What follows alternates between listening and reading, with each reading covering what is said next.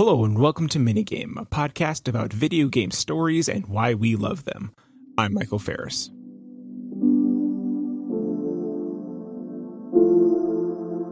Back at the end of the 19th century, workers of the Pullman Palace Car Company lived in Pullman, Illinois. The company provided many amenities to its citizens/workers, such as indoor plumbing, utilities, trash disposal, stable pay, and a place to live. Not a bad life if you worked for the company. However, this safety net had some strings attached. You could only rent your home from the company, so much of the pay you received from the company would just go right back to them. Now, since your home was owned by the company, your home would be also subject for inspection at any time. Even something as small as the choice of books that the local library would stock was up to the decisions of the company. Pullman, Illinois was a classic example of a company town, a town in which daily life was dictated by your employer. With the turn of the 20th century, travel became cheaper and industry became more globalized, so the need for the company town became less and less over time, as workers had a little bit more power to work for whomever they want and travel wherever they need to go. Economic safety nets created by the New Deal over the 1930s and 40s put a nail into the coffin for the concept. The Other Worlds, developed by Obsidian Entertainment, envisions a world in which the company town not only continued throughout the space age, but thrived, and company towns turned into company planets, and thus a hyper-capitalist, nightmarish hellscape emerged.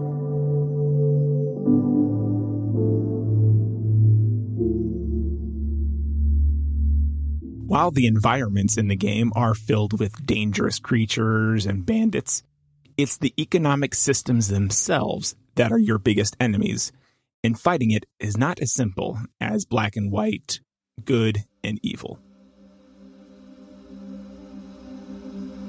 Your first interaction with an NPC in the game is a perfect encapsulation of this society. You come across an injured guard in the wilderness and naturally want to help. Instead of being grateful, the guard is more worried about violating company protocol by accepting medical help from an outsider than, dying.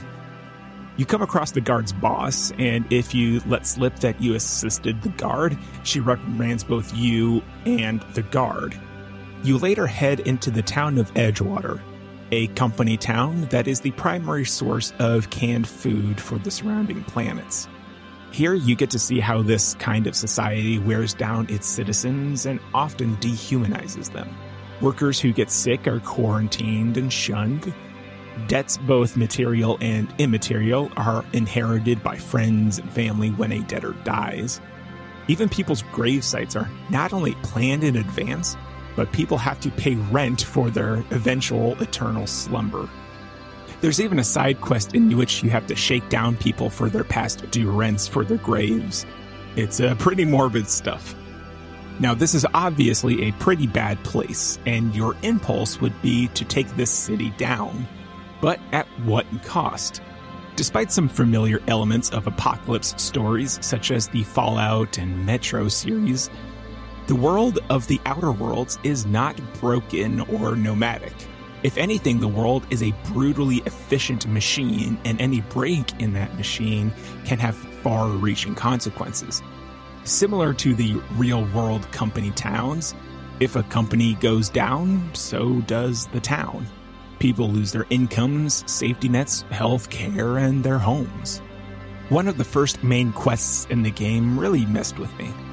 The mayor of Edgewater informs you that several of their employees have left the town and formed their own little community. The mayor suggests cutting off the community's power in order to force the workers back into the town.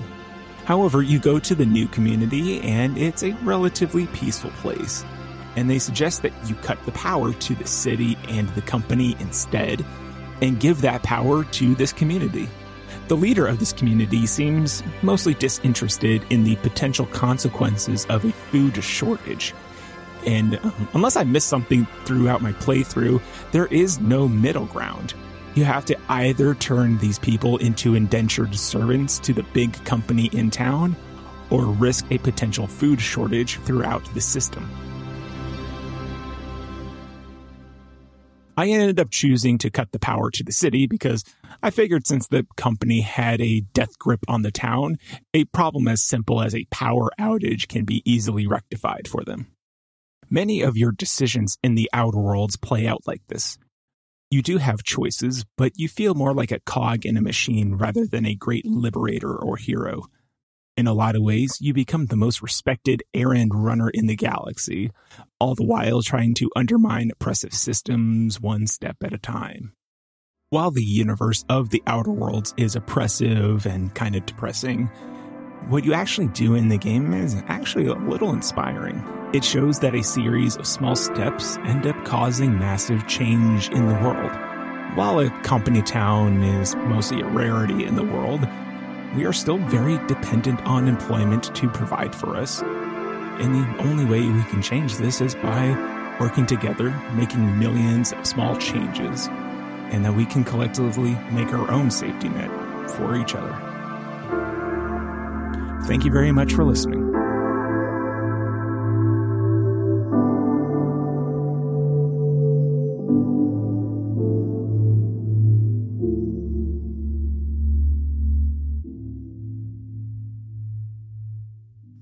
Executive producer of the Lore Party Podcast Network is Abu Zafar.